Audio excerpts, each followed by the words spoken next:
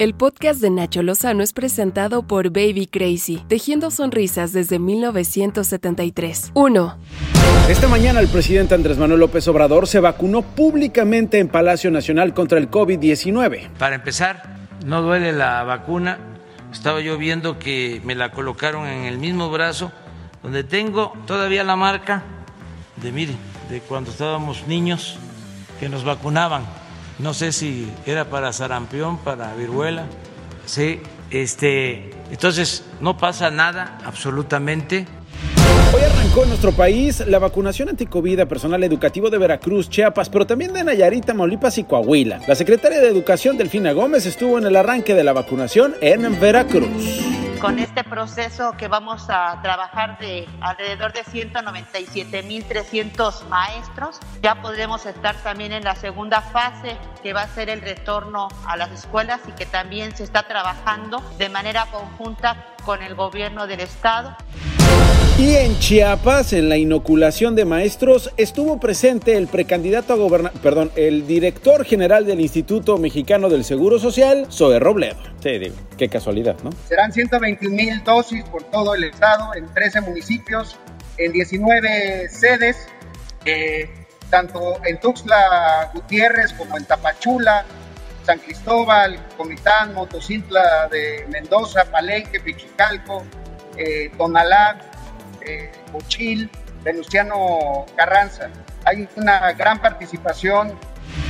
Hugo López-Gatell, subsecretario de Salud, dijo que los contagios de coronavirus aumentaron en 10 estados del país y se supone que lo tenía controlado el señor. Llevábamos 11 semanas de reducción de la epidemia, pero desafortunadamente al arranque de la semana que abrió el domingo reciente, el domingo 18 de abril, vemos que ya no continuó reduciéndose. Al contrario, ha empezado a aumentar ligeramente, pero ha empezado a aumentar en este momento 4% respecto a la semana previa.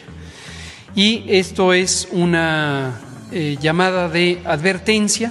2. Un enfrentamiento entre civiles armados y policías en la colonia Chapalita, en Guadalajara, Jalisco, dejó un saldo de 4 muertos y 33 detenidos. Entre ellos hay una menor de edad. Además, 3 fincas fueron aseguradas.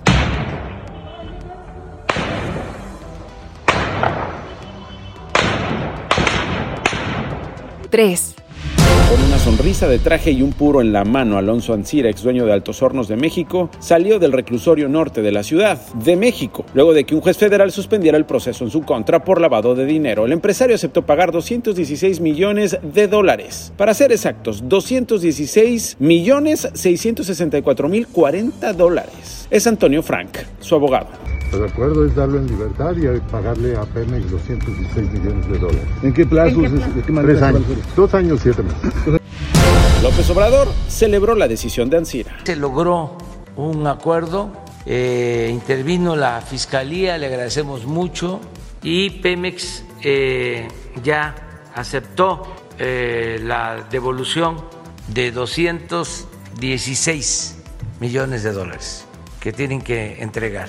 Me informaron de que no se cancela el proceso judicial, se suspende y queda condicionado a que se pague. La Fiscalía Anticorrupción de Morelos ofrece casi 100,000 pesos de recompensa para localizar a Alejandro Vera Jiménez, ex rector de la Universidad Estatal, acusado de desviar 450 millones de pesos de la institución educativa para ofrecerlos como garantía de un préstamo bancario para supuestas obras de la universidad. Está relacionado con la estafa maestra. 4.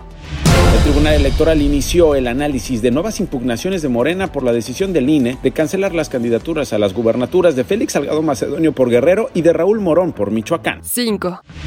En Minneapolis, Minnesota, en los Estados Unidos de América, se viven momentos de tensión en espera de la deliberación del jurado que lleva el caso del ex policía Derek Chauvin. Maxine Waters, una congresista demócrata negra de California, dijo esto anoche.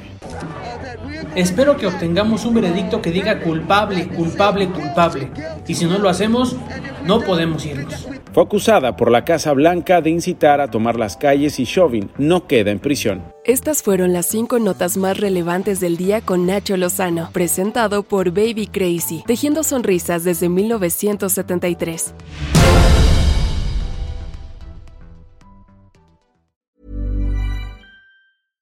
How would you like to look 5 years younger? In a clinical study, people that had volume added with Juvederm Voluma XC in the cheeks perceived themselves as looking 5 years younger at 6 months after treatment. Look younger, feel like you. Add volume for lift and contour in the cheeks with Juvederm Voluma XC. Reverse signs of aging by adding volume to smooth laugh lines with Juvederm Volure XC. For important safety information and to find a licensed specialist, visit Juvederm.com. That's JUVEDERM.com.